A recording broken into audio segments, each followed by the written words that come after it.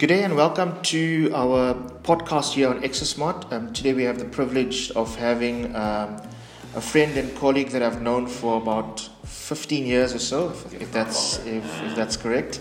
It's Steve Saunders. For those that don't know, Steve is a cycling enthusiast that cycling but doesn't cycle so much. That has a background in the science behind cycling. Studied physical education at Wits University, and been around the sports science industry in South Africa for a number of years, mainly through wearables and heart rate technology. Is also a consultant for Discovery Vitality, Virgin Active, and you'll also see him at some of the cycling races doing a bit of commentary at the 94.7 FM cycling races. Yeah, exactly. Discovery 947 ride Joburg. There's numerous events, but it's quite I must admit, Donovan, firstly it's good to see you again. Thanks for the visit. It's great to hear all the activities. I mean, you've been all over the world in the last couple of years, and enthusiasm of which you deal with the sports science of people we have, if I call it that. Mine's really more around the sports science of performance evaluation or performance dynamics, and that's what we go for. And my experience in the market around the heart rate monitors and everything is, I sort of like to term it as, I look at how you can use technology as an intervention device within a performance program. So the performance program is there, how do you use that technology to get a change out of their performance? So whether it's a watt bike, a heart rate monitor, heart rate variability analysis, first beat, Sunto, it doesn't really matter. The principle is, how do you apply the technology to get a change out, or how do you interpret the information coming off that technology to get a change in the program? And you constantly, that's what you're looking for, is improvements and opportunities with the individual. So you'll have a plan in place for someone, whether it is, in your case, rehab, or in my case, I'll be dealing more with the performance-oriented side. It can go anything from recreational weight loss all the way up to someone aiming at the Olympics. It doesn't really matter, the principles remain. And you got to know what level they're at, what they're aiming for, what the trajectory is looking like, and then what are your markers you're looking for to confirm that you're on track, or you're going off track one way or the other, whether you're overdoing it or underdoing it, and then how do you adapt that program accordingly. And this is, I think it's what makes a lot of the South African coaches really good, is they instinctively know how to interpret that information. A lot of them don't understand what they may be looking for as that number. So someone tracks it back, you go, why did you change it? They won't necessarily know it. So that's where I think I have a slight advantage, but it does help working inside Sunto, or the distributor for Sunto, with the first beat guys, and talking to people at that level who are dealing with teams at that level. I mean, the amount of information you can pull off these guys is absolutely incredible, and they do share it. So a lot of our listeners are also, the average, the weekend warrior, or the recreational athlete, as we call them, and wearables and technology now, especially with the reward schemes and getting points, is quite popular. What would your advice be to them on how they can best use that technology to improve their general fitness levels, or maybe to kind of gamify their fitness? Yeah, absolutely. There's so many options now. You spoke about gamifying fitness. That's become a big aspect of cycling at the moment.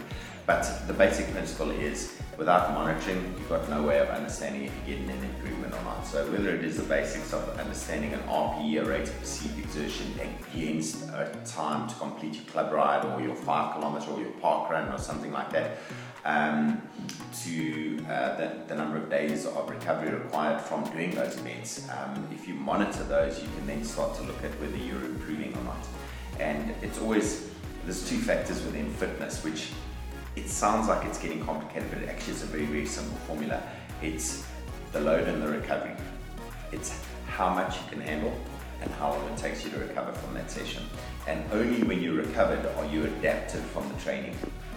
So when you talk about the beginning, or the early adapters to programs, and the beginner fitness type person, they are not too well adapted to the activity. So when they do the activity, the recovery requirement is quite large.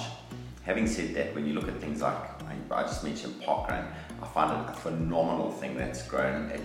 If if you'd have told me 10 years ago, we'd have 60,000 people on a Saturday running or walking a 5 kilometer, and it would be run by volunteers on a no-cost basis, I would have told you you're smoking something.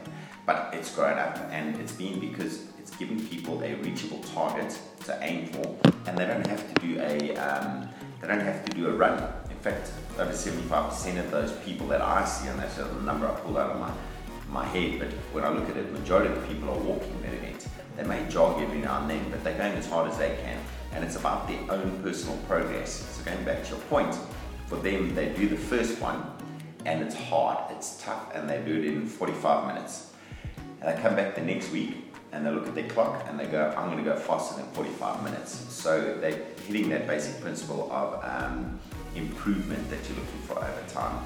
And we've got all these complex terms in sports science and things that make people their eyes gloss over, basically. But for us as scientists or exercise nerds, we really love it. For me, when I explain to people, I say there's 3 basic things you've got to try and build into a program. There's consistency. That's the first thing. I just need someone to do something on a consistent basis. I don't care whether you do 500 intervals or 2 intervals, just do something. But if you do 500, realize you're not going to be able to do another exercise, so you're going to collapse the consistency principle. Then there's progression, so you need to start pushing harder or looking for more out of your system. And then there's variation. So those 3 factors are what I look for out of a person. When you go back again to the beginning principles, how do I measure for consistency, progression, and variation? I need a wearable, I need a technology advisor, I need something that's going to track heart rate, or track speed, or track distance, or track watts. If I can get any of those factors, I can then start to apply them to their program and see whether they are actually improving over time or not. Great, so it's just not just more than just getting your 300 points. It's, but that's very important. Yeah. I chase my 300 points every day. I'm one of those people, and I'm one of those that actually, you talk about the wellness world and what we talk about here, it's vitality and specific. So Discovery Vitality is an incredible program when you look at what it's actually trying to achieve and how well it's done in driving people to attend gym or do exercise. It is absolutely incredible. It's driving me right now. I know I have to hit about 45 workouts where I'm going to get 200 points minimum. So how many days do I have left until the end of the year? I've got 3 months. If I don't train every second day for that time period, I'm not going to make it. If I don't make it, I don't go to diamond status again. It affects my RA, it affects my life insurance policy, it affects my discount level on all my purchases. So it's massive, and it's driving my fitness. But it is all related to technology and behavior. So if you had to advise, some of our listeners, besides, getting your 10,000 steps or for your 300 points, what other variables should they be looking at on their wearable, whether it be a watch or a, Fitbit or whatever the case may be, so that they can, 1, monitor, but 2, also try to improve their performance? Any of the technology it's people impressive right now. And you look at the number of wearables, just wrist-based heart rate pickup, which are phenomenal for getting people to start to look at that parameter. But I do warn people to say, when you start exercising, the accuracy of the data you're getting from those devices is skewed horribly. I'll give an example. I go running, I'll get 20 to 40 beats per minute faster when I'm wearing wrist-based than if I wear a transmitter belt. Okay, transmitter belt to me is always going to be the better way to go because it's closest to heart that you can get for accuracy purposes. Maybe a little bit more uncomfortable, you may have to have that one extra bit of equipment, but you could get rid of the wrist device, keep your cell phone in your pouch and use a transmitter belt to transmit directly to your cell phone and still be able to integrate that data back. The Apple Watch is an incredible program as well. Apple won phenomenally out of that program. I mean, they sold, I don't know how many, you just see every second person has now got an Apple Watch, and every beginner into fitness, it seems to be their starting device. They quickly learn, though, the limitations of it. It is a basic device, a basic watch that mimics what your phone does, and it can pick up heart rate and things like that, but it's not an integrated fitness device. The proper fitness devices will be a little bit more expensive, but you can get so much more out of them. So my advice to most people is, if they're going to invest, look to invest in a device that can take them into multiple areas of engagement. So whether that's swimming or triathlon or running or cycling or hiking or adventure, it doesn't matter. Those devices at the middle to top end, across Polo, Garmin, Suunto, all of them, all deliver the same basic principle. So they've got to look at that technology. Great. So I'm not sure, we've seen on TV lately with the Rugby World Cup, on a lot of the teams have been using this bike on the side of the field, yes. called the Watt bike. Yes. And I probably know you. I've termed you as Mr. Watt Bike in South Africa. So maybe you can tell us a little bit of for our listeners out there that might not know. I mean, we see it also in the Virgin Actives as well. What is a Watt bike? What is the basic use of it? How they can best get the usage out of it. Yeah, absolutely. So Watt bike's a phenomenal piece of equipment.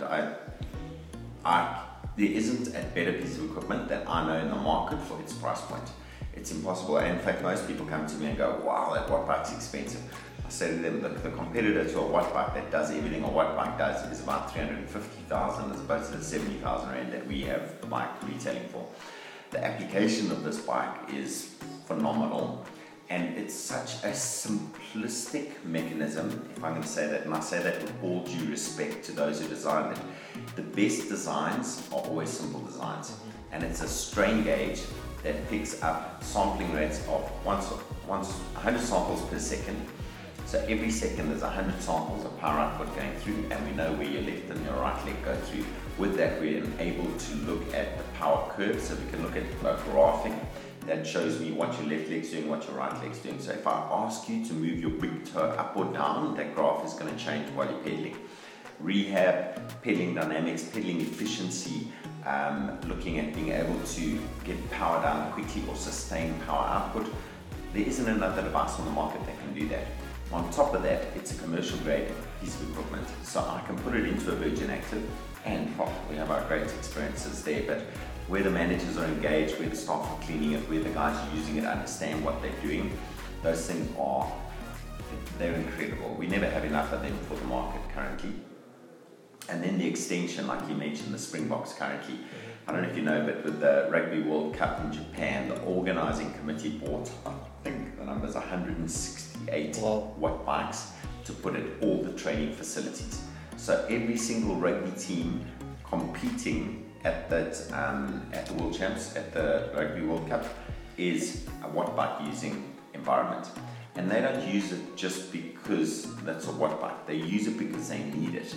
So the videos we've seen from Aled, is the coach for the Springboks, are phenomenal. It's him doing what he does with his players. I've got no input on that. I can't force their engagement with the bikes, but they do ask us to support them with the bikes wherever they go. So off they go to Bloemfontein, PE, Cape Town, Durban, Japan. It doesn't matter. They're going, oh, there are Watt bikes here. We need the Watt bikes. And they do it twofold, threefold actually. Warm up and cool down routines. Hit intervals. It's just incredible. There isn't a person alive who can outdo the power capabilities of a Watt bike. Doesn't matter how strong you are, you cannot outsprint a Watt bike. Okay, so for our players who need to be able to do maximal effort sprints, and these are 110 kilo muscle bulk powerhouses, we can just smash out those repeatedly. And you saw the video of Aled hammering them out on the Beast and everyone else. Literally breaks in there, but the benefit is no impact. So all the muscular loading, all the coordination loading, all the cardiovascular loading, none of the impact. And that's why they do it. They're trying to eliminate all that impact of trying to do that type of cardiovascular, muscular, and neuromuscular loading without impacting the joints, no risk for injury. And the third one is rehab, which the rehab function. That brings me to my next question. As a biokineticist, obviously we know that biokineticists use it for the discovery vitality assessments.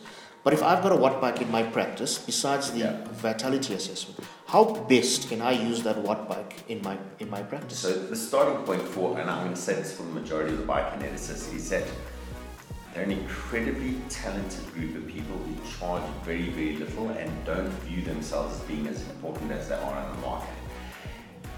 quite a few of them fall into the trap of becoming glorified personal trainers. And I say glorified, they don't even charge the level they should be charging for that. There's personal trainers there who are literally charging thousands per hour. And the biokineticist is the person who's medically trained to understand what the limits are such that they won't cause injury. So they're always a little bit err on the side of caution. But within their market, rehab is probably the first contact point they get. And the rehab of individuals, final phase muscle rehab, recovery from injury, references from surgeons about people needing to come back and get fit again. What better way can you do it than being able to monitor the muscular loading of an individual with a cardiovascular output that's going on in real time with 100 samples per second being available to that individual with no impact? It's just a brilliant tool. And the polar view that's on there is going to tell you straight away whether that activation is occurring or not. Yeah. The progression points we were talking about earlier, you can see as well. How do they hold that polar view? Is it pinching in the middle, in which case they're just pedaling up and down, and it's probably just the famous peanut. Yeah. So the figure of 8 would be you just pushing down. So you've got all quads and glutes occurring, and quite often no glutes, just quads. They get that downstroke, but then they've got none of the coordination to get the transfer top and bottom and the return of the pedal stroke. If you start to get the return of the pedal stroke, it opens that graph up, so that 8 starts to open up into more of a peanut shape. And what you're aiming for is, and you get this on the app, they call it a pedaling effectiveness score. It occurs in real time on the app, and it gives it to you as a percentage. Now, full circle would be 100, and where it meets in the middle as a figure of 8 would be 50. We're looking for halfway between at 75. So you get that scoring immediately per session. Now you can play with the person because they can see in their brain, they can see on that screen with their current pedal stroke what that graph looks like. If you say to them, pick your big toe up, push it against the top of your shoe while you're pedaling, that graph's going to change. If that creates a change you're looking for, then carry on pushing it. If it doesn't, find another point that's going to resonate with that individual to effect a change out of them. But the opportunity for the engagement, the interventions, and the improvement is it's almost endless. So when your question back, how did buyers use it for more than they're using it for currently? I mean, we're just talking about the basics of rehab. How many buyers see people on a daily basis for rehab? Massive numbers, majority of the client base. And they have this piece of equipment that the only thing they do is a fitness assessment on. Yet they should be saying, great, that piece of equipment can be used on a daily basis for the intervention.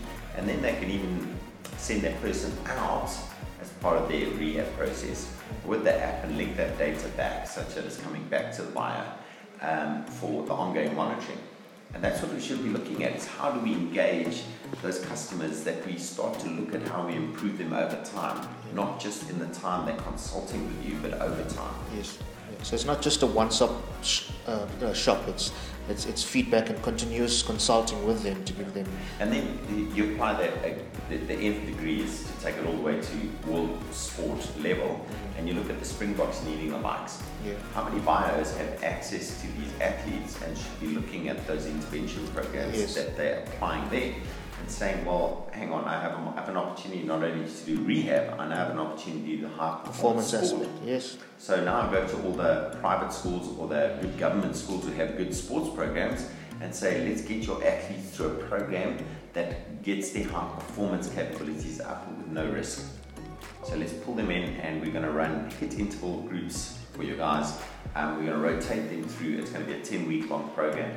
This is the amount of money I'll be able to run that program for you. And the problem is that people think, well, the piece of equipment's available at a Virgin Active. No one knows what they're doing with that piece of equipment. It requires the person. It still needs that human touch to needs the instructor. And then so the buyer presents the perfect instructor. Well, there you go, buyers. Steve has just given you a business plan for your Wattbike. So let's see what happens. Yeah. So, and of late, I see that you've also, launched a new company called Performance Through Science. Maybe if you can tell our listeners a little bit about that and what's your vision behind that. So it's quite an interesting one. It's been, I think, what we've been doing all along, what I've been doing, what we ultimately do in the market is I've had the opportunity through a partnership with my business partner to pull off a couple of dreams. We look at the service orientation offering of high performance sport, general wellness and everything else, and the equipment supply side. So having a what-like distribution and then a coaching business. And the combination of those two and all the intervention opportunities are what we're building up into the business. So Performance Through Science is about taking scientific data of some sort, whether it's watts, whether it's aerodynamic efficiency, whether it's pedaling dynamics, whatever it is, it doesn't matter. What have we got that we can measure, that we can apply back and put in as an intervention on a program to get improvement for that individual. So we look at it from personalized shoes, personalized kit to aerodynamics. We've got the BioRacer motion and aero systems, an amazing system. 20 points on the person. We then do a loaded effort monitoring scan. So we look at what that biomechanical movement looks like in the knee, in the hips, how the center of gravity sits, what the elbows do. And when we finish with the performance aspect of that individual, and by the way, on this assessment, we use a bio to assess the person's functional movement before we even bring them onto a bike. Because if that person's not working, we can't do anything with a bicycle. Yeah. And then when we've done that, we then start looking at the aerodynamical functionality of that individual. So how aerodynamic can they be, and what are the limitations around that? Normally it's something like range of motion or core engagement, because they can't support the position, they can't support it, they're going to fall out of that position, and they're going to have discomfort while engaging it. Great.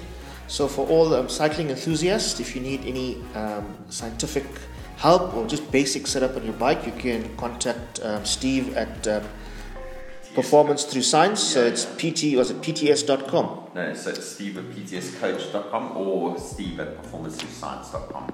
And we've got a whole group or network of coaches we work with. We are, by the way, I didn't even mention this, we're endorsed by Cycling Australia. Excellent. And we work with them internationally. We host a international level 1 and 2 coaches certification once a year in South Africa. And then we deliver the level 1 coaching ourselves for them as and when needed. Pretty much anywhere in the world we have an opportunity to do that. But we find them a phenomenal organization to work with, because they're very much around the sphere of understanding application of technology in the pursuit of performance. And that's what we are. Performance Through Science, about the technology in the market and how do you use it, how do you get a performance change out of the individual. So yeah, you can hear the passion. I enjoy what I do. I enjoy the people I work with. There's challenges in every business, cash flow issues every now and then, and whatever else, rent, and where the South African economy and market and politics are going. But at the end of the day, we're all just passionate sports people looking to get a performance change out of all our mates. Excellent. So you'll be able to catch Steve on some of our other platforms as we go along. Thank you, Steve, for your time.